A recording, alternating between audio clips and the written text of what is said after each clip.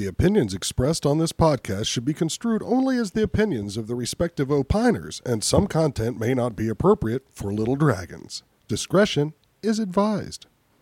I can't never stop working hard.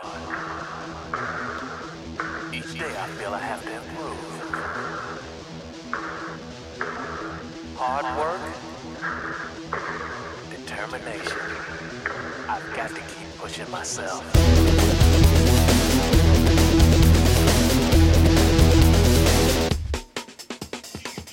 Hello and welcome to Hiya, the only podcast that's broadcast for the badass with a brain and hopefully a sense of humor.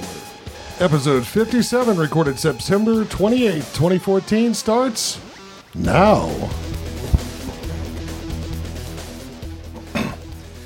Hiya, folks, we're back. This is going to be a little bit different than our usual format. It's an off-week recording, but I couldn't pass up the chance. Our old friend of the show, Alan Pittman, stopped by and dropped off a cohort of his, one Stefan Marchatz. Close enough? Close enough. Better than most folks do, man. Who is from Switzerland and has a broad range of martial arts experience. So I thought it'd be a great opportunity to pick his brain about some of this stuff, have a little chat, and you guys get an episode when you normally might not have. So suck it up, soldiers. There probably won't be any news or anything. I might tack something on at the end if I have time, but what you're getting now is what you get. So say hi to everybody, Stefan. Hey, great to be here. Great to be in the United States. Really, yeah. Good to have you. So we'll kick this off the way we normally do. Let's tune your mind back. Let's go all the way back. Where is it? I'm not used to my new glasses yet. Throw your mind all the way back to when you were first starting out in martial arts and first got interested in it. And we'll do your CV after this, but what really got you moving in the martial arts as a young person? Yeah, actually, I was a very lively, obnoxious little boy, and my pediatrician advised my parents to put me in judo. That was the 70s, and basically everyone was really into judo. So, and your doctor said, "This boy of needs course. an outlet." They would, normally today they would stuff me with Ritalin, and put me on the quiet side. But this was like different. And I went into judo, and normally, I guess people say, "Yeah, and I love it. I knew it. It was a revelation." No, I really hated it. It was horrible. And I had to go there. I still remember I was 8 years old, and I had to go there every Monday, and I was really scared of falling. And I would kind of hide, and I was always happy when we did groundwork because the falling was over. And this went off for like 2 years, and I swore after 2 years I was allowed to stop, basically, because I begged my parents. I can't do that anymore. And, basically what happened was that I swore to myself, I'll never put up a gi again, a uniform. I'll never walk on those damn tatamis. Well, surprisingly, it's 2014, and I'm still stuck with the stuff. So that's what happens when young people make promises. Exactly. I will never. Oh, yes, you will. So, this was. I mean, it was the idea because I was always very. I don't know how you guys put it, but I had a very fast mouth. Yeah, I was very wise ass, so say, Yeah, that's how we put it too. Yeah. Okay, and but I was too slow, I was too weak, and I had to find ways to defend myself, basically. Your mouth was writing checks that your ass couldn't cash. Exactly. I think one doctor once mentioned this guy needs a carry permit for his mouth because I was always the witty one, But I was not very physical, and but then I went back into karate, Shotokan karate, and did that for still hated it, but did that for like 2 or 3 years. And I was the youngest in the group. And then the magic moment happens because in karate you have to do for the belt promotions, you have to do a kata, right? And I had like the first yellow belt, 9th Kyu exam. And I was sick before that, so I missed some part of the kata. So I went into a bookshop to look for kata, but look for shadow forms. We call it shadow forms in German. Right. And then I saw this booklet, and it said something about shadow, and I pulled it out, and it had the ninja on it. And this was it, and I was hooked. And what year might this have been? Sorry? What year was this? This was 1984. And that's And right I at was- the peak of the ninja thing. Yeah, isn't it? and we would watch ninja movies with Shokuzuki, Shokuzuki, exactly, yeah. Revenge of the Ninjas. And when I came back with this book written by a German guy named Wolfgang Ettigo, that at that time didn't know actually what he was doing. It was just a bunch of friends and him and dressed up as ninjas hiking in the woods. My parents really thought, because this guy really lost his mind, because I was in all these philosophies and drawing yin yang. So, and there was a time nobody barely knew what martial arts were. There was just judo and there was karate, and this is it. Right. No tai chi, no kung fu. So this was like, and then I start then Steve Hayes books, who made. Well, probably listeners from the US know the name very well, who basically was the first American who popularized it. He Yes. wasn't the first American training with Hatsumi in Japan. There was No, Terry and I have a Dobson. feeling it was never the best either. Well, honestly, I don't want to bash on this Steve, and this is from all the major players. This is the only one I'd never met.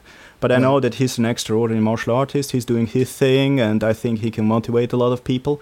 But I know that he didn't have the time down in Japan that he said he had. Right. And apparently what he did, he just told people, don't go to Japan because Hatsumi doesn't see any other students. But this is what I got from Bujinkan members in the US 2002 when I was spent some couple of months on invitation teaching in your country. So, Okay.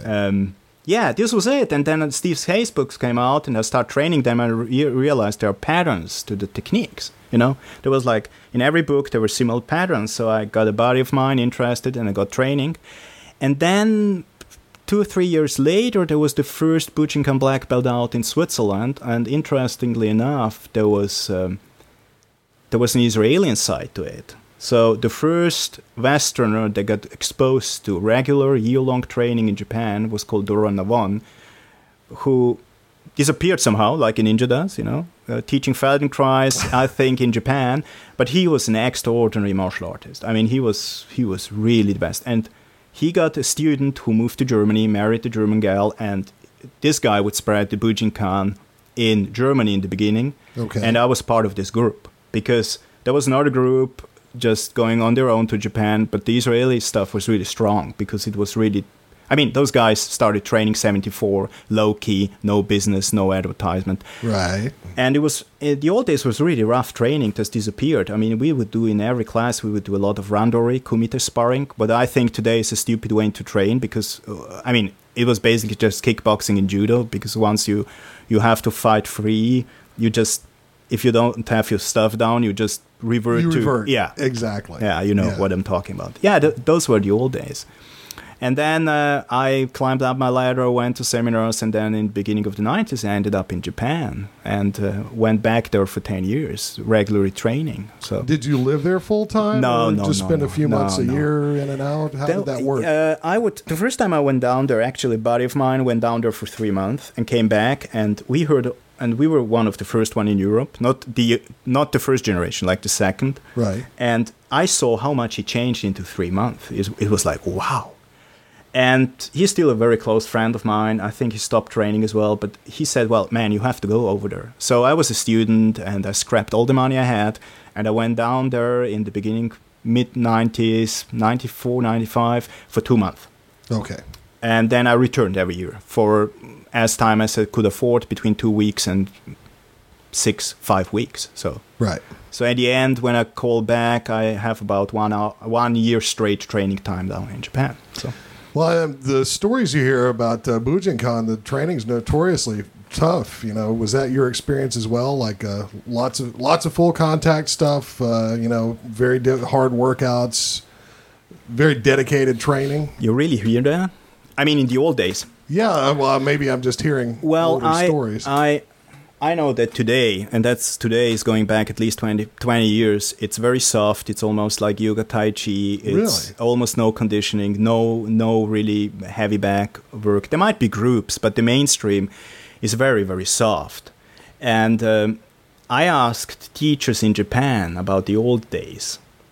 And I said, well, what happened was that once the foreigners started flooding Japan, Hatsumi would pull a break and say, well, we have to get more softened up because we can't cope if anybody's injured from abroad. You know, I mean, this will put us in some difficulties with the authorities and stuff like that. Right. So when I trained there was almost no resistant training. There was all training without resistance, and this is the mainstream today in the Bujinkan, what I can observe. Yeah. Okay. I mean, I've been out for 10 years, but if I go back on YouTube, it's still the same. Yeah. So the old days when Hatsumi trained, up to 1975, when Steve Hayes came over, this was basically just a living room. They would put the furniture apart, and there were like 6 guys from the neighborhood training with the Ninja Grandmaster, and they would really get on it. But I talked to the old timers about the early days a lot, and they told me, it wasn't Hatsumi that would be so injurious or something. It was us, because we didn't barely know what we were doing. You know, They probably. hurt each other, We yeah. both had those experiences in training. I would hurt Yeah. myself and hurt others when I was a young man, because we basically don't know how does this lock. Over-exuberant and under control. Yeah. How does the lock work? Let's see. Does it hurt? No. What if I do it fast? yeah. And go on my knee Yeah. and drop my knee. Yeah. Well, were you satisfied? I mean, you stayed with it for a while. When you brought what you learned there back home as you were training throughout the year, how did you practice it? Did you have a group that you trained with at home? Was it more or less the same there? Was it harder, softer? Well, what I did was basically from day one, even when training with Stephen Hayes groups, I just founded my own group, my working group. And then I Right. got stuck with this really, really great guy called Thomas Koenig back in Bern. If you're listening to that, hi, Thomas, haven't spoken to you in 15 years. It's because, times things, And I had this dojo. And the dojo would evolve. So I would teaching like 3 to 4 nights a week, and sometimes there was a period in my time I had even 2 dojos run by students of mine in different parts of the country. So we would really try to follow the old days. I mean we figured out pretty easily that there's a lot of playing around with techniques. You go in variations, and you can do that if the opponent or the partner isn't resisting. You never got the feeling. So we really tried to get the basics down. And looking back, I mean, after I left, I got a lot of emails from people. Why did you leave? There's no grudge, absolutely none. I'm thankful. I learned a lot, and it was great days in Japan and great days training with my people. I mean, I wouldn't be here training with Alan Pittman, the Bagua system, if I hadn't came across the Bujinkan and put so much time in it.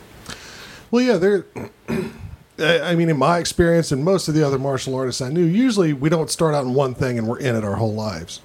Something catches your interest. You do that for a while. Either you move, your life changes, or what's going on there changes. Something changes, and you try something new. And usually people go through 3 or 4 things before they kind of settle on something that they're going to hang on to and make that carry them through the rest of their lives. Usually when they get too old to learn something new, like me. I exaggerate a little bit, but not too much, So, that's good. You had a great time with that. And do you still practice that at all? No. You just let it go? when you're done? Really, these days, my only main study is Bagua. I even don't cross-train anymore. I used to do some Brazilian Jiu-Jitsu or do some Eskrima with people. I don't do that anymore. Because one is time, and the other thing is I found a system that I really like, and I'm fully aware it's, like you said, it's the last system I'm going to learn, at least in this life. Yeah. So, well, but it's still in the system. I mean, I still can reproduce everything, and I closed down my dojo in 2011, and we would do a kind of a bye-bye seminar, and we went through all the stuff we trained, and I put on a gi after 10 years, and it was still there, and I dare to say it was even improved through all the insights in the audio arts. So, right. Yeah. But there's no desire to go back there because, yeah. Well, we'll talk about the Bagua and stuff because I know you're having a great time with that. But before we get there, you've done some other things. You mentioned some wushu. Yeah. I did wushu for about 8 years with a wushu professor, a guy who got trained in Shandong, one of those wushu universities. And he's still around in the Zurich area, Xiao Shuangwu. He's a great guy. I would compare him. He used to be something like a super athlete, you know, like somebody like doing gymnastics or something on Olympic level. Yeah. And I went there because he was the only one claimed to teach Bagua, Shingi, and Tai Chi, and I learned the 24 Tai Chi, the mainstream one, that I still enjoy once in a while. I just like the relaxation. I did some Shingi, and I did the Bagua and the Qigong, and I see him once a week because he's my acupuncturist, and he is a great guy, and it was really good. What was his name one more time? Xiao Shen Wu. Xiao Shen Wu. Well, everybody calls him Wu because nobody can pronounce his first name. You know, so. Okay. What I found was interesting to first of all, hang out with the Japanese teachers, and afterwards hang out with the Chinese teacher. And smoking cigarettes and drinking tea. Yeah, well, you would smoke. You would basically drink a lot of beer with some of the Japanese guys. I won't give you any names at that time, but I had some really great time getting drunk with senior teachers, and they would open up suddenly and tell me all these stories. Oh yeah, that's when the good stuff comes out. The contempt for some of the Westerners, and you go like, wow, wow, But there was always a big distance. He was the sensei, you were the student. With the Chinese teacher, I found out it was like being with a friend, you know. It was always like hanging out, and he talks about his family problems or about his life in China, why he left. And so this was like a huge mentality shift for me. Yeah, I mean, I've had both experiences myself on some level or another, and I think I like the Chinese way the best because it winds up feeling more like family than you're part of some sort of military unit. Or exactly. Something. Yeah. Either I have to defend a bit the Bujinkan because Hatsumi Sensei himself is a very un-Japanese individual. He is extremely relaxed, and in many things he's like a little boy. That's why the whole Bujinkan is also so playful. Yeah. And that creates also people who are used to foreigners, because still in Japan there are more gaijin, more foreigners, still even in Japan. Training. You might have a class of 50 people in Tokyo Budokan where Hatsumi used to, I don't know if he still does, teaches once a week or twice a week, I forgot. And you might have 48 foreigners and you have 2 Japanese, and from the 48 foreigners, 40 are visiting from abroad. I mean, it's really huge. I mean, people are going to Japan like, we say in Switzerland we have very well developed public transportation, so it's like people taking the bus, you know. Yeah. That's so it's kind of a cottage industry there now. The tourists is it? I wouldn't call it an industry, because if it were an industry, it would be like you had to organize it perfectly. So every yen that you spend in Japan goes directly in the organization. It's definitely not. People are just. I mean, people just show up for training, and they train and they pay and they go home. And there've been a lot of accusations of Hatsumi Sensei collecting all this money, getting a rich man. I never had the feeling that he was a money machine at all. He just likes to be the star, and he's an amazing martial artist. We have to give him that. Yeah, absolutely. Now, do you think that a lot of the people that are doing this are like maybe they're teachers in America or whatever, or they want to be teachers in America, and they know if they go a couple of times out to Japan that they'll have this extra cachet as a teacher, whether they actually learn anything more there or not? Is that part of what's going on there, or not? Absolutely. Okay. And you get you get the same thing with the Shaolin Temple and exactly. all of that stuff. Yeah. And additionally, you know that the Japanese arts have the Dan rank promotion thing going on, and you automatically you promoted 1 or 2 ranks when you go to Japan. And I mean, this is why the Bujinkan has 15 Dan ranks. What's special. Right. Special. That's okay. You know, ultimately nothing wrong with it. It's human nature, and you know. Yeah.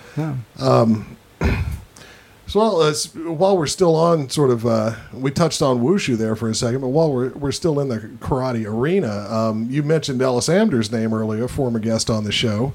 Did you train with him, or how did you? Whom? Ellis. Yeah. Ellis Amder. Ellis Amder. It's very funny. I never met Ellis in person. Okay. I went twice to Seattle, once alone for vacation 3 years ago with my family, and he was always out of the country. Okay. But Ellis to me, it's like circling around. Right. And I ran into him through his really good books. And he's fully aware, because I told him, Dwelling with Horse Sensei is just a brilliant book, because it's damn honest. Yeah. And I know that he was friend and student of Terry Dobson. Terry Dobson was the first American who would train with Hatsumi in the 60s.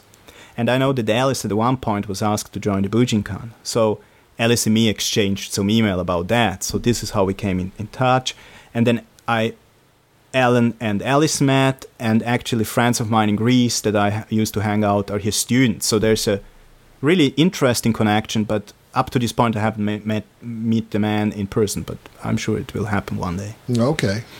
We'll do whatever we can to facilitate that. Well, just when I hear stories like that, there really is, there's so many millions of martial artists in the world today, but at sort of the upper levels or whatever, there's a fairly small group of people, and they all kind of get stirred into the same pot. So-and-so, I'm always amazed at the connections, whether firsthand or secondhand, that all these people have. And like most of the ones I have, I made through Alan, because he's up in that that world where he's constantly traveling, teaching, and just meeting all these fascinating characters. But, there's this sort of little... And believe me, I'm not the kind of person to mystify anything, but there's this sort of active group that sort of churns at the top of this thing that, I don't know, it's just fascinating to me, how... I had to talk with my friend George down in Athens, not Athens, Georgia, but Athens, Greece, who is a... Thanks for clarifying. Well, you have to be clear. Yes, around especially in the US, you know. Yeah. I'm from Switzerland, that's like in Europe, in the center, very tiny. Well, anyway, and we talked about this phenomenon, and he also said, Steph, there are a lot of people, those same guys being around real lineages, being exposed to in training, like Alice was with Araki Ryu, I guess, yes. and Alan with Mr. Hung. They got exposed to real lineages, so there's the same motivation. And okay, they're not a lot. There are not a lot of them around. No, I mean, to how many people you think Alan really took through the whole Gao Bagua system?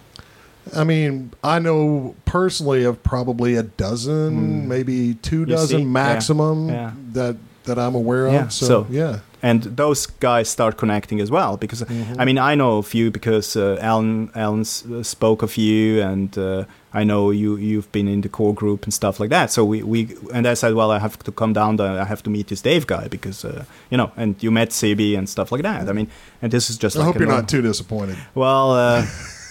It's okay. Alan dropped you off here, so you can't flee. Exactly. He's kind of stuck with it. he just fled, right? He just here he is. Bye bye. No, that's the way you do. Yeah. I was standing in Dave's living room with my backpack on. I was like, there was this dog, and it was like, oh, okay, here I am. But I like that. Then the banjo music started, and you really got nervous. Yeah. No, it's and I only bring that up because I think it is something. You said something about being exposed to real lineages, or there's a different. Most of the people that I know of in that circular circuit, they're not getting really rich off this or anything else. They're concerned with getting something forward in time, And I know for my little piece of it, I've got 2 students that I've taken all the way through the thing, 2 in 10 years of teaching. I'm okay with that, I would hate to not pass it on to anyone. But I'm not trying to make a buck on this, really. I don't even teach for money anymore, and I don't know. It's just it's startling to me sometimes, the dichotomy between that and what you see at your average corner martial arts school in the strip mall or whatever, where probably some fantastic martial artists in there, but they're kind of stuck within a dogma. They have to stay to their people. They have to stay to their creed, and they have to make money every month to keep the shingle out and the roof over their head. And I know you did that for a while, and it sounded like you were just so relieved when you got to stop paying that monthly rent and just focus on what you wanted to do and what you liked. I had a school in Zurich, what's not the cheapest of places in the world, right? And it wasn't a fancy thing. It was just basically, it was, I don't know if I'm allowed to do that, to say that, a shithole in the basement. You're allowed to say whatever the fuck you want. Okay, good, because I'm aware of the sensitivity of the F word, but that's basically, well, anyway. And I had to pay about a horrendous sum of money every month, and I was never good in marketing. Right. And I didn't want to, and then we had our peak in 2003 because The Last Samurai came out with Tom Cruise, and suddenly I went from 15 students up to 40 because everybody wanted to become a damn samurai, wielding a sword. So but it tires you out, as you know, because you go around, you teach the basics all the time to the same group who's not really interested. Some are there, people are there for different reasons. Yeah, no, half of what you're doing is you're shattering their illusions. Yeah, you know? yeah. And my own training didn't get anywhere, you know. I was just doing basic. I mean, I don't mind to do the basics, but they're the core of the whole thing. But I got really tired of it because I just felt this is not what I wanted to be. I settled for a while almost teaching the stuff professionally because I was in between jobs, so say, and I would travel a lot. And I would get so fed up quickly by when I taught 15 years ago in California for a month in different dojos, every night in a different dojo. Yeah. And I realized this can't be it. This is not satisfactory for me. Hey, look, we have a little visitor. Hey. Hi, Olin. Your nap's over, huh? We're doing a recording, so if you want, you can grab the little tiny TV in the bathroom. Folks, I may or may not cut this part out. And you can watch a show, okay? And I'll come get you when we're done. Thanks, buddy. He's sleepy.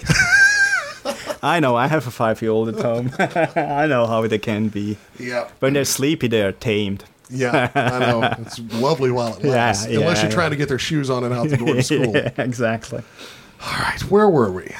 Well, it was about the obnoxious thing of teaching. Yeah. And that, I mean, I have of course friends who do that, or acquaintances at least to say, who do that professionally, and nobody really seems to be really happy. Yeah. There are one or two that really enjoy that, but I mean, I'm a teacher as a profession, so I'm teaching all the time, and I have a little company where we teach psychology, protocols, holistic healing stuff, so I'm on the road a lot with this stuff, and that's why I'm done teaching martial arts, basically. I'm done. I have a core group and 4 of 7, 8 guys who've been loyal to me, and they really want to train. They're great guys, and it's like a family, and they pay for the rent of the room. So, yeah.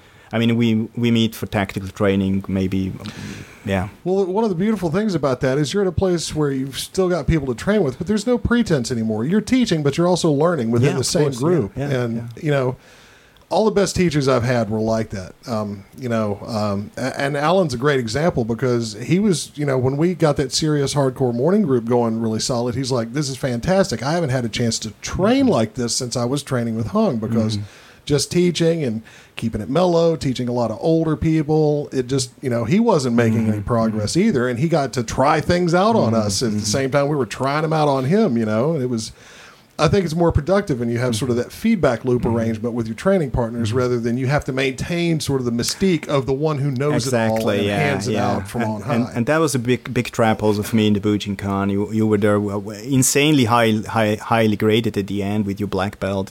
And I always tried to went with the group, but basically I would go around and correct techniques, and it was a non-resistant thing. So it was a bit like Aikido, you know. The teacher is the teacher, and if the uke is crap, the teacher is also crap, so say. Right. And I think this is what put me off at the end, that there was there was nothing to go. And I woke up one day, I went to Japan the last time, 2004, and I saw that even there the training would mellow down because too many people. And I came back and I thought, this is it. I can't do that anymore. It's time to go. It's not the system, it's not the art, it's not Hatsumi. And no, it's not the Bujinkan community. I still love you guys out there. So no, it was me. It was just time for me to stop and do something different along the way.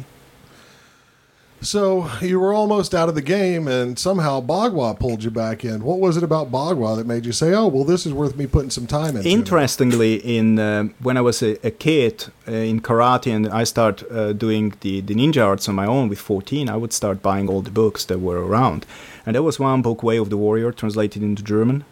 And I was very, very, and now I don't want to sound mystic or something. I was very dragged into these pictures of those people doing Shingi and Bagua. Even I didn't know what it was. Right. And some people say there's a strong link between the Bujinkan and the inner arts. And I know from one source that Hatsumi back in the 80s, he was teaching and quoting a lot of Tai Chi classics.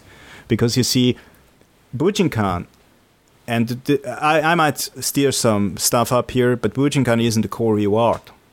It's a synthesis of different arts that have Koryu, old Japanese style at the base, but they have some strange influences. They're definitely not Japanese. And it was confirmed to me by people who done Tai Chi much longer than I have, when I was still in Bujinkan, they said, Stefan, this is not Japanese. Right. So what happened was, Hatsumi's teacher Takamatsu sensei spent 10 years in China. And when he came back, he changed his whole training. And suddenly, new styles appeared, or new ryuha, that he didn't talk about before, and we have records for that. Okay. And I was even able to train back in the day. I was able to train with the head of the Kuki family, with the head of the old tradition where Takamatsu came from.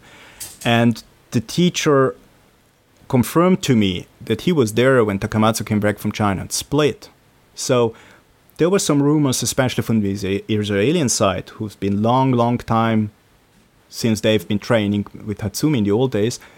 The name Bagua popped up.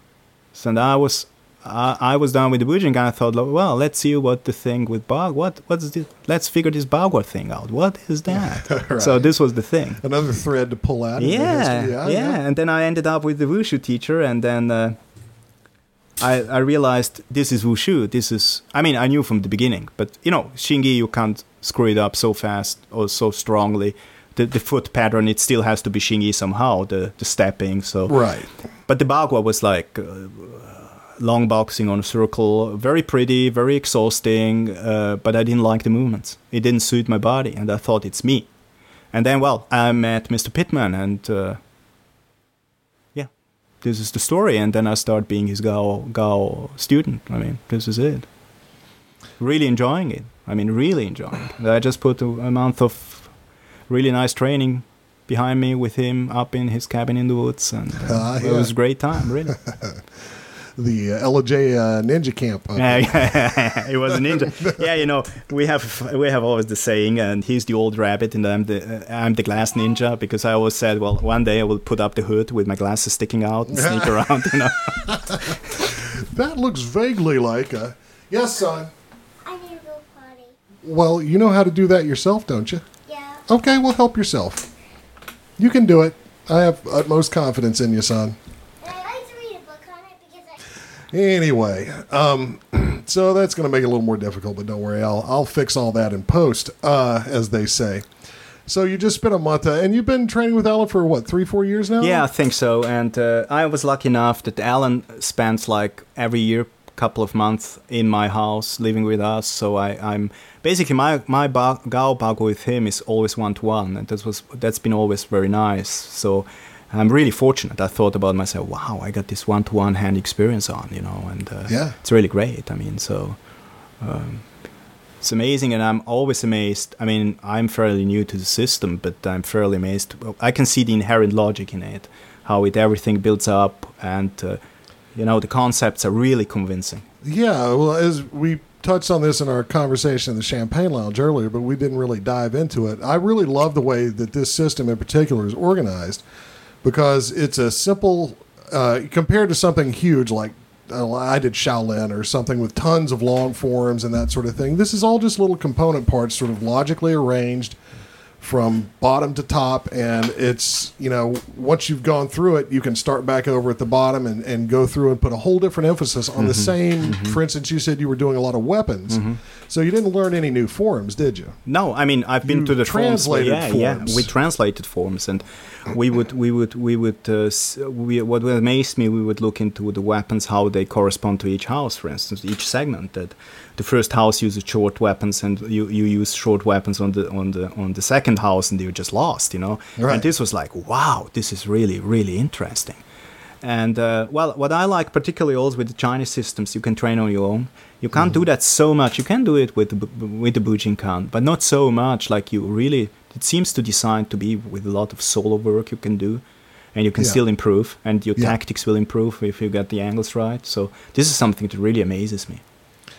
Yeah, and it's good to have that ability when, especially you're older and you have kids, life catches up with you. You can't spend 4 hours a day down at the training hall anymore. I wouldn't want to, honestly. My training back home is either very early in the morning. I'm living at a lake, so in summertime I sneak off. I always, I make like a promise to myself and say I will sneak off 3 times a week. So I got up at 5 and I go down to the lake and there's nobody there and it's summer, it's already early sunrise, and I just train for an hour, go back home, shower, and back to job. Or train in the evening when everybody's in bed on the balcony. Well, we have pretty spacious balcony for European standards, when nobody can see me, you know, Right. if not I'm exposed, and everybody goes like, oh, it's the weird Stefan again doing his stuff, you know. Yeah, well, you don't want people creeping on your system either with the binoculars in the bushes. I don't think they do. I mean, basically, I have nice guys back home, and we are like in a house with different parties, and people know what I'm doing, but they're interested, but not that interested. So do you work this stuff with your group down there to Yeah. get the 2-person, 3-person, whatever practice? Of course, yeah. What we do at the moment is basically for me, I have like 4 people that have been around, and I have like 4 people that are like fairly new, and that we take like, we do the 24 in the beginning, and then the new guys just settle down with the 24, you know, just the basic stuff, getting your feet out of the way, getting the 90-degree angle. We do pad stuff, and then with particularly with 1 or 2 guys, one you met, we would even meet sometimes on the weekends, and then I would just teach. At this moment, we do it randomly. I will go pick a number, and you say like 9 or 52. Yeah. 52 would be, I don't have memorized them so far. I don't have them memorized by the numbers. Okay, yeah. I do the names. So it must be somewhere in the House of Fire or something. So we would work on that, and then lately I started breaking down the components and look at how is the entrance, what can I do with it, and you discovered always new stuff. So yeah, again, that's what I like about this system, because it's so component based. I think I'm constantly, the longer I practice, the more I stumble across new stuff. You know, at some point, nobody has to show it to you. If you just keep digging, it will make itself apparent. I really like that. Rather than having always the next form, the next belt, the next thing, it's like this bottomless pit of on and on and on, learning new stuff. And everybody's always concerned with the new form. So you wind up forgetting or not using the stuff you learned before, which is probably where the most of the meat is, you know, in your basics. But what you're telling me, this sounds like the Wushu protocols, because I know in my Wushu training with Shingi, I would learn a form, and then I would learn the next form, and then after a year said, sorry, Mr. Wu, but I would love to dig into something. So please, let's do the 5 fists and show me the applications. Right. And not learning forms, because they would lead anywhere. I mean, this is like just pretty forms. What I had the feeling with the Bagua is that our style of Bagua is very old, because it has strikes and hits that I haven't seen anywhere around in any system. Like when we take the hammer fists, for instance. Right. And you can see them in old Greek manuals. They fought like that, you know. So. Yeah. But this, to me, I mean, there are other Bagua groups we had to talk. There's no necessity to mention names. Right. But when I look at them, it looks like much more modern, much more MMA-based, Filipino-style Wing Chun kind of slap almost boxing. sport-oriented. Yeah, and this is really like you go in and I mean, I asked Alan when we met, do you spar? And he said, after a few lessons with hands-on, he said, you understand the answer to do you spar, because you just go in and you go for the meat and bang, it's over. You know? Right. And, me and the old cronies, we will occasionally spar. We call them tequila sparring nights. But it's just distance and timing and goofing around. You know, it's basically just, okay, we're not going to plan it now, but we're also not going to go for each other's heads, you know, take our heads off. Just see what you can do. Yeah, but that's yeah. different. That's Yeah, different. exactly. So as long as you keep to the principles and the angles. if you look at the system, definitely there are vestiges of armored combat in there, you know, more attacks to the armpit than you would ever see in something modernized. So things like that. Yeah, hammer fist, using a part of your body that's, if it does strike something hard, is not going to break, you know. Lots of eye attacks, to more setups than anything else. But you know, it's, what amazes me is 24 seems to be really like military simple based. You know, it's you can teach them to a serious student in half a year, and he has a pretty. I mean, if you practice. And 64, I called it the overkill form, because I mean, normally against every normal opponent, it's over with the first move. But it seems to be designed against somebody who knew how to fight, because there's an amazing range of tactics patterns. You pull him down, you pull up, you go to the side. I mean, it's Right. like an overkill. You go till something gets through. Yeah. It's really amazing.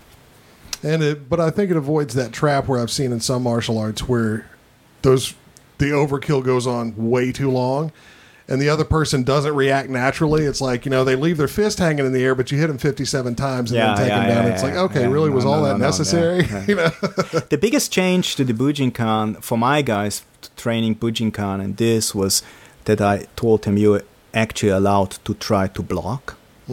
Because in the Bujinkan he would attack, he would go out and he would wait for the counter attack. Right. So this has almost to put it nicely, a sadistic element somehow. Right. You had to be very cautious about it, not to hurt your partner. Right. But here you allow it's even set up. You block and you catch the arm and you get the natural. You want natural reactions, and that's that makes it alive, right? And when I'm trying to teach somebody, I did a little workout with a private student this morning, and he's about halfway through his first trip through the system, so we're working House of Thunder, basically. And, well, the listeners, I don't need to get too specific about this because you won't get it if you don't see it. But the basic thing is, once I show it to him a couple of times and I think he has the idea of what to do, I just relax and react to whatever he does. So if he's doing the form wrong, I'm going to react and he's going to get caught. But if he's doing it correctly, I'll react naturally and then he'll get what he wants because if you follow what I'm saying. Yeah. I know what you mean. Yeah. So you can really, this exposes you to a wide range of possibilities to train without hurting each other, Yeah, this is really like. And you can correct them with what you're doing, make them realize what they're doing. And I think that's more effective than tweaking somebody's elbow 3 inches over. No, it's this. If somebody comes and their hand is too high when they catch you and your elbow can easily fold underneath that, they'll learn when they run into the tip of your elbow a couple of times, I need to bring that down. And, I think it's an effective way to learn. It's always amazing, the angles. The angles amaze me because I remember my group just before I left for Atlanta or for the States. I couldn't make training, so I told them to train. I think it's linear number 3. It's surge. Search or feel, that's 4, I believe. Well, I memorized it now. Support, feel. 4. Search or feel. 4. Yeah, 4. Yeah, yep. And they couldn't. And I came back and they said this technique really sucks. And I said what? Well, I couldn't get it work. The guy you met. And I said, show me. And we did it hands on, and what I figured he was off. His angle was off, just like 10%, and it didn't work anymore. And this was even for me, and I'm fairly new to the system, it was like, wow. So, yeah, it just doesn't work if you don't get the angle. So. Yeah, and just like boxing or wrestling, the footwork, the footwork is tantamount to everything else. Cool. Well, look, I don't want to spend too much time on Bagua because I can blabber on about Gal Bagua anytime I want on the podcast. Before we, start wrapping things up, I want to touch back on the ninjutsu stuff because you're the first ninjutsu practitioner that we've ex ninjutsu practitioner that we've had on. I know a lot of the stuff that was going on in the 80s, back when this was super popular. Sort of the popularization of that art, how much do you think that contributed to just kind of ruining it in a sense? Not for everyone or everybody, but whenever anything seems to hit big in popular culture, like I'm kind of hoping this doesn't happen to Bagua or Shingy. I think no chance, man. They tried, it's been in featured in a couple of movies, but I've never seen it happen. But man, something like ninjutsu or, the kung fu craze, all the crazies come out, everything seems to get watered down to where it's virtually non-existent anymore, and it's all about the fantasy. Ninjas weren't typically disappearing in puffs of smoke in feudal Japan. They were spies more than they were soldiers, or at least that's my understanding from the reading I've done, which again could be way off base. But what's your understanding of what this was before that craze started and kind of what it's become now? Well, we have specifically talked about what is the Bujinkan today and his offshoots, the Genbukan and the Jininkan. I can't talk for the Genbukan because when I came to Japan in the 90s, Shoto Tanemura, who founded the Genbukan, already left. I just know it from exposure to videos and stuff like that. And I trained with Mr. Manaka before he left the Bujinkan. So the Jininkan is, they try to train Bujinkan arts, focusing on the basics. And those are, I did either a Jininkan seminar once with Mr. Manaka when he came to Switzerland many years ago. And it was really good, solid, basic training. Nothing wrong with that. Absolutely not. We have to settle with the Bujinkan. So before the ninja craze hit, there's been another ninja craze in the 60s in Japan. All the Shinobi Mono movies coming out. Oh, okay, yeah. And Hatsumi Sensei at that time was training with Takamatsu, and Takamatsu coming back from China. And this is my version, folks. I mean, it's not the truth. And I mean, I if any Bujinkan guy is going to listen to me, don't spend the night on the internet writing to me because... yeah. Hey, that's why we put the disclaimer at the beginning of the show. Yeah, this discussion has been going on. How legit is the whole thing? And I think it's pretty legit. It's just not that old, and it's not a ninja art, not at all. Takamatsu came from China, picked stuff up, as I said before. He had this kind of, one guy described it beautifully. He had this kind of different parts of a car, like different parts of an old-timer. But not a real old-timer, but it would still work if you put it together in the right... You know the old Johnny Cash song about working at the assembly line? It's exactly the thing. Yeah. So, in Japan, everything has only value if it's proven by tradition and genealogy and all this stuff, you know.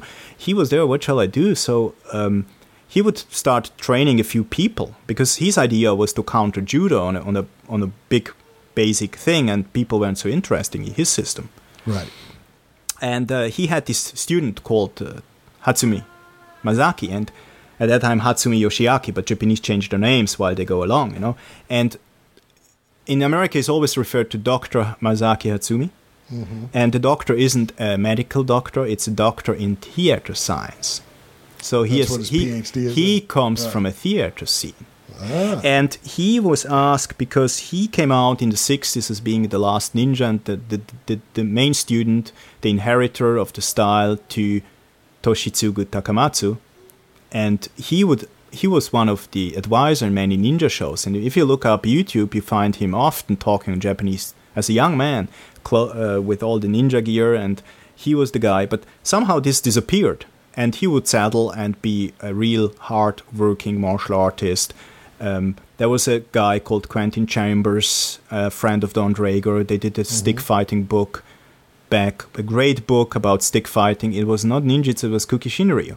Right. And I seen recently footage that was released on the net I've never seen before, even spending 20 years really seriously in this art, that showed Hatsumi in the 60s, 70s training with people in white gis.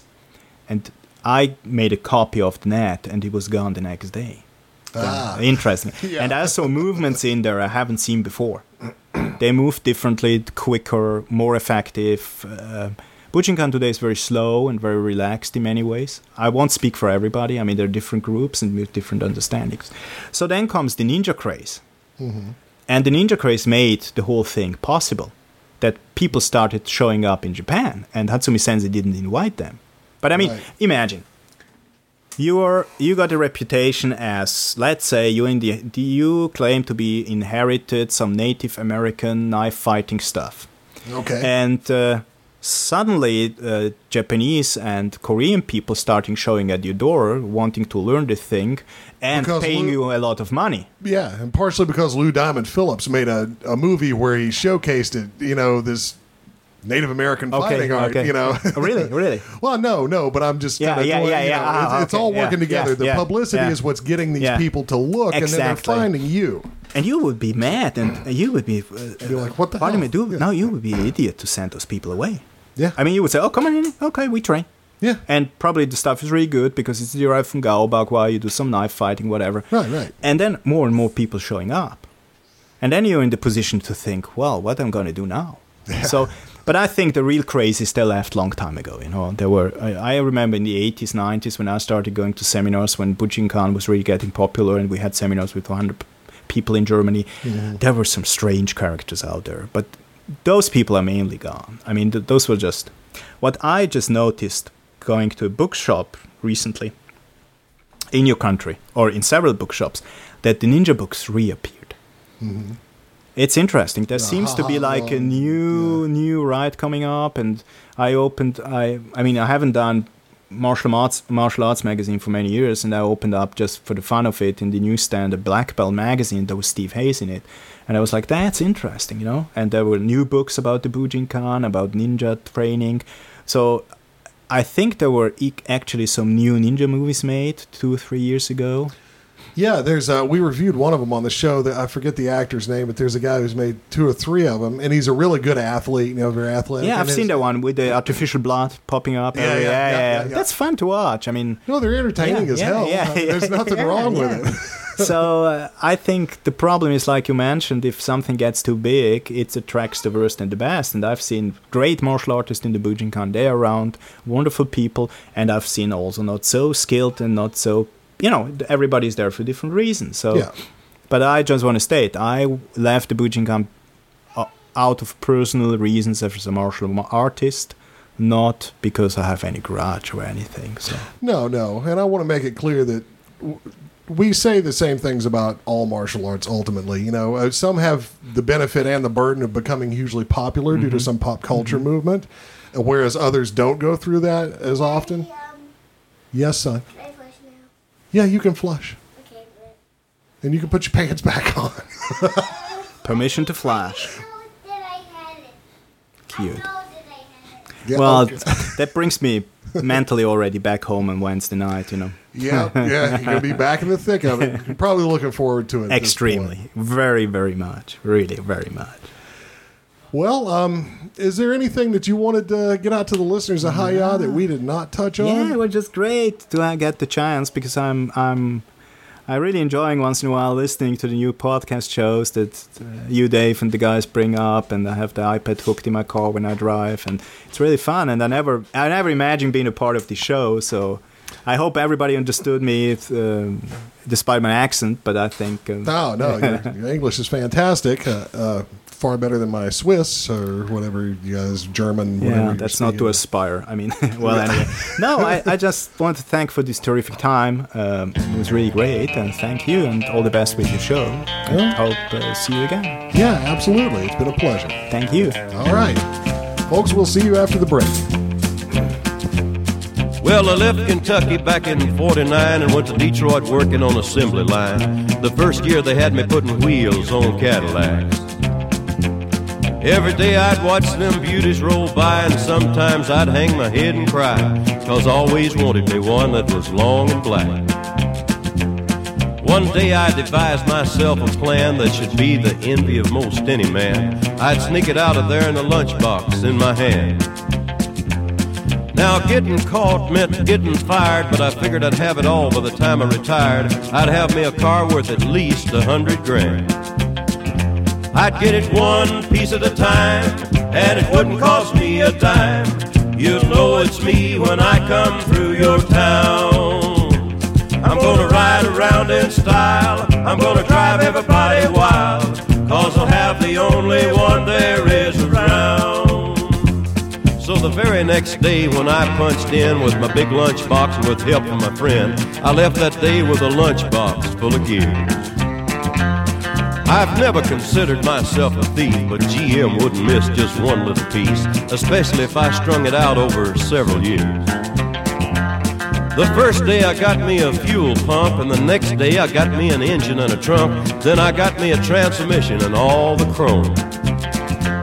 The little things I could get in my big lunchbox, like nuts and bolts and all 4 shocks, but the big stuff we snuck out my buddy's mobile home. Now up to now my plan went all right till we tried to put it all together one night, and that's when we noticed that something was definitely wrong. The transmission was a 53 and the motor turned out to be a 73, and when we tried to put in the bolts, all the holes were gone. So we drilled it out so that it would fit, and with a little bit of help from an adapter kit, we had that engine running just like a song. Now the headlights, there was another sight. We had two on the left and one on the right, but when we pulled out the switch, all three of them come on. The back end looked kind of funny too, but we put it together, and when we got through, well, that's when we noticed that we only had one tail fin. About that time, my wife walked out, and I could see in her eyes that she had her doubts, but she opened the door and said, "Honey, take me for a spin." So we drove uptown just to get the tags, and I headed to ride on down Main Drag. I could hear everybody laughing for blocks around. But up there at the courthouse, they didn't laugh, 'cause to type it up, it took the whole staff, and when they got through, the title weighed 60 pounds. I got it one piece at a time, and it didn't cost me a dime. You'll know it's me when I come through your town.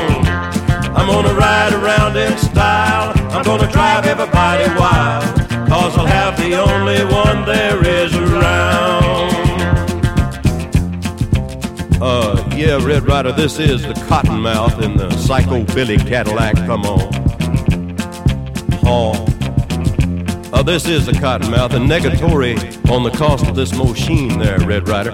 You might say I went right up to the factory and picked it up. It's cheaper that way. What model is it? Well, it's a 49, 50, 51, 52, 53, 54, 55, 56, 57, 58, 59 automobile. It's a 66. I'm Jeff Westfall for the Marshall Brain.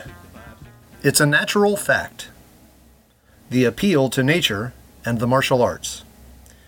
In the field of logic, an important area of study is that of logical fallacies, mistakes of logic to which we are all prone. I have discussed some of these fallacies in earlier editions of the Marshall Brain. Today I will talk about the fallacy called appeal to nature. This fallacy can take two forms. One is the argument that if something is natural, it is good. The other is the argument that if something is unnatural, it is bad. How does this relate to martial arts? If you do a Google search for natural martial arts, you will get a number of hits. Most of these will make some sort of claim that uses the word natural in reference to their particular martial arts program. Many times, the claim will assert that their martial arts program is a form of exercise that is a natural alternative to medical treatment for what ails you.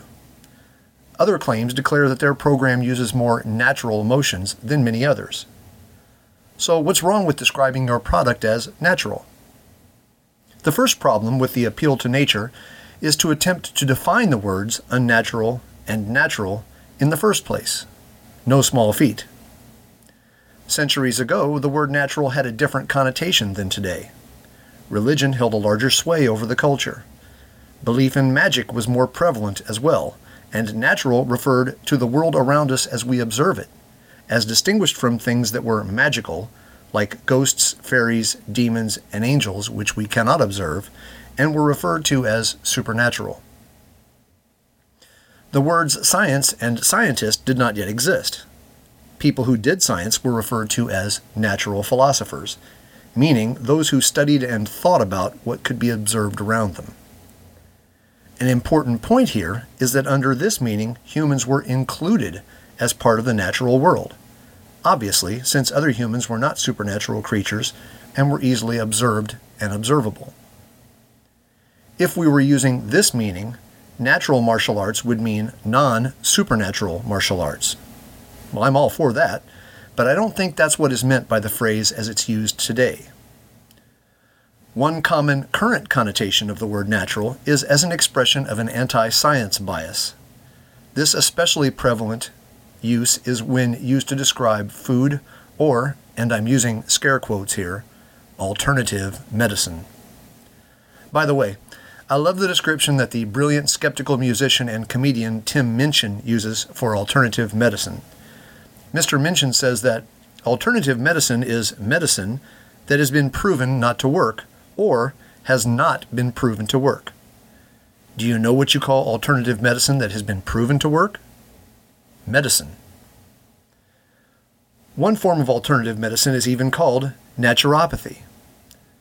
So this definition for natural could read unsullied by the touch of technology.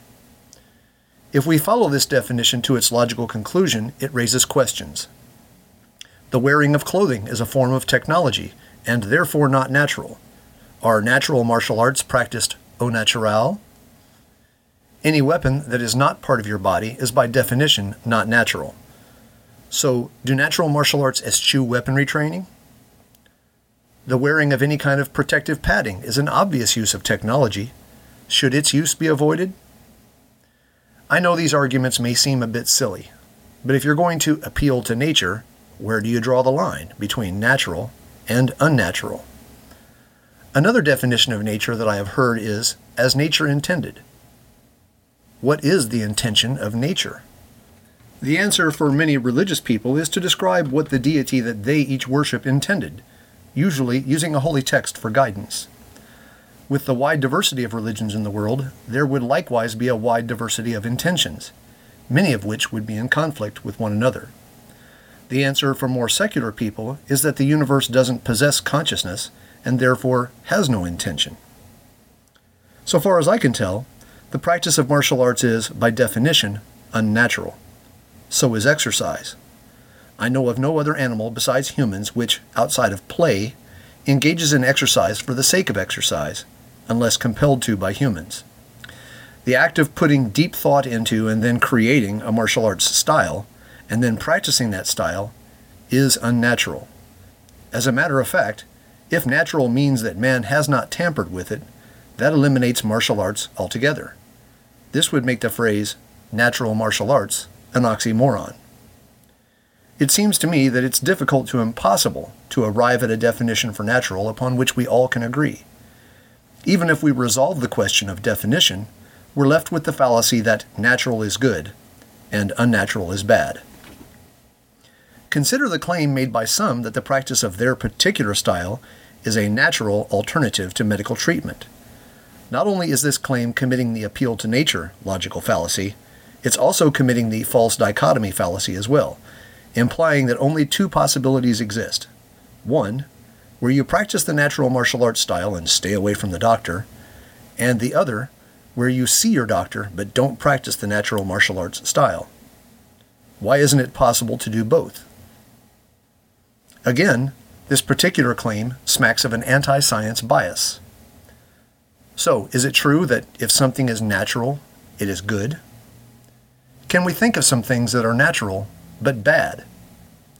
How about arsenic, cobra venom, the fact that the sun will eventually grow into a red giant and destroy the earth, the Ebola virus, crab lice, aging, roaches, periodic ice ages, poison ivy, the heat death of the universe, shingles, guinea worm, you should Google that, smallpox, eliminated from the world through systematic use of vaccines, more of that pesky technology, and hemorrhoids.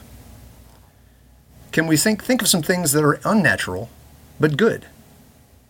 How about wheelchairs, indoor toilets, books, low infant mortality rate as a result of modern medicine, the internet, no one dying of smallpox because medical science eliminated it from the world through systematic use of vaccines, organ transplants, movies, artificial limbs, hearing aids, and ambulances. Now please don't misunderstand my meaning here. Technology can absolutely be abused and lead to problems, like climate change. But I put it to you to contemplate this. The problems caused by technology can possibly be solved by more, and especially better, technology. The problems caused by pseudoscience cannot be solved by more pseudoscience. Anyway, that's what I think. But I could be wrong. Let me know what you think at my website, rpmartialarts.com. This has been Jeff Westfall for the Martial Brain.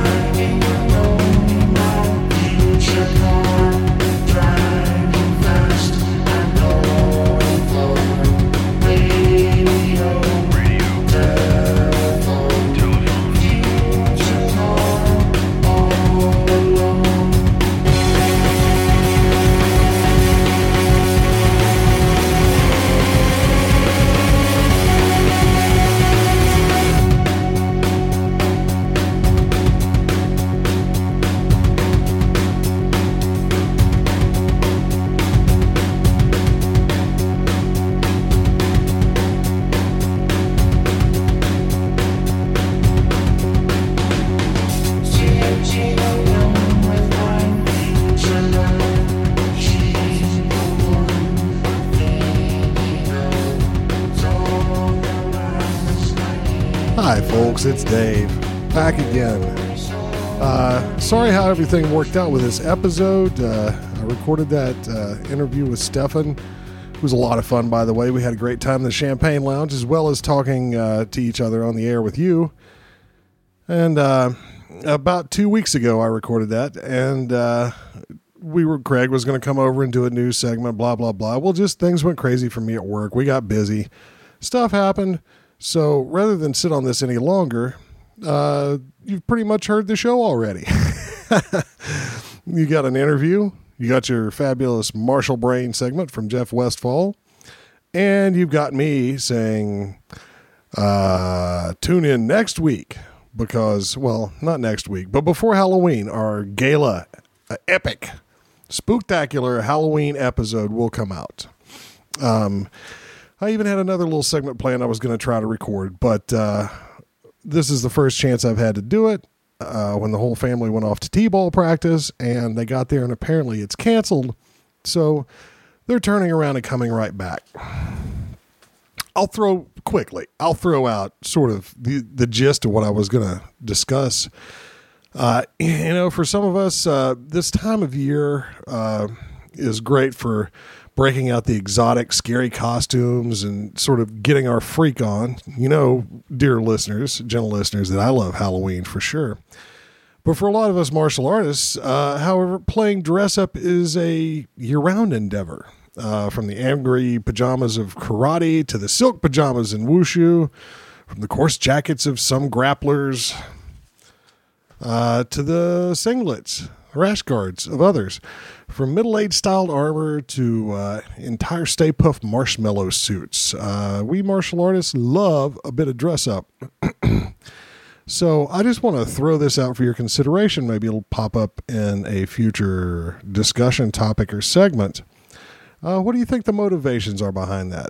I know some of them. I mean, sure, there's a practical side to it. It's hard to do judo or a lot of swai jiao or a lot of other grappling sports without some sort of jacket to get you hold of. Of course, there's plenty of wrestling that, is basically two dudes in Speedos and oiled up good. So, it's not absolutely necessary. Putting the costume on also kind of gives you a feeling of being a part of something, You're dressed that way. Everybody's dressed that way. Often there's a clear ranking system. Lots of benefits we could talk about uniforms, but, there's downsides too. It breeds a sort of sense of hierarchy, which you may or may not want in your class or in your student-teacher relationship. And, sometimes maybe we even get a little delusional when we put on the costume. But that's not always a bad thing either. I mean, if it wasn't for fantasy and, trying to experience something that maybe we're not directly, a lot of us never would have gotten into martial arts in the first place, We wanted to feel what it would be like to be powerful, to be the Shaolin monk or the ninja warrior or the medieval knight in shining armor, And sure enough, you can get a taste of that. And some people actually stick with it and develop skills that are very much like those of the people that they fantasized about. Now, none of us is going to go back and be a 9th century Viking or 12th century or whatever. It's temporally impossible. But, I don't think there's anything wrong on the face of it with playing at that a little bit and sort of keeping some of the skills alive while we're at it. I don't know. It's a lot to chew on, but I just thought I'd throw it out there. I actually had something more developed. Maybe we'll see that segment pop up sooner, but I think I hear the car in the driveway, folks. So I'm just going to give up on this one. Going to let it fly. Hope you enjoy it, and I hope you're all real excited to see what spooky stuff we come up for you in the very next episode of Hi-Ya, the Martial Arts Podcast. Okay, so thanks to everybody out there who's been sending us feedback, show ideas, interview ideas. There's been a flurry of stuff lately, so keep it coming, and we'll be digging back into the mailbag soon. If you want to throw something in there yourself, it's mailbag at highupodcast.com. Make sure you check out the The Facebook page, if you're not on there, the likes keep stacking up over there, so people are paying attention. We got traffic. What I'm trying to say here, I'm not boasting. I'm saying, hey, it's worth looking at if you haven't done it yet. And what else? The website, www.highoutpodcast.com. Craig and I will both be back very soon. Sorry it took so long to get this episode out. And in the meantime, carve yourself a pumpkin, and we will see ya! Now and then it keeps you running, never seems to die. Trail spent with fear, not enough, living on the outside. Never seem to get far enough, staying in between the lines. Hold on to what you can, waiting for the end, not knowing when. May the wind take your troubles away, may the wind take your troubles away. Both feet on the floor, two hands on the wheel. May the wind take your troubles away.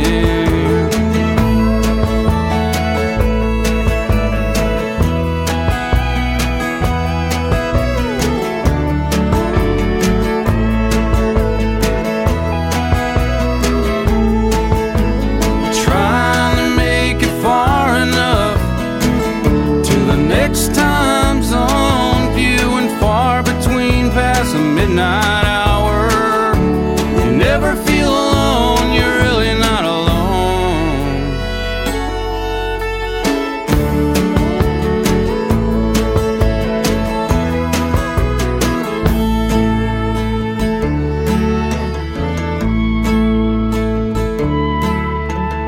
Switching it over to AM, searching for a truer sound, can't recall the call letters, steel guitar and settle down.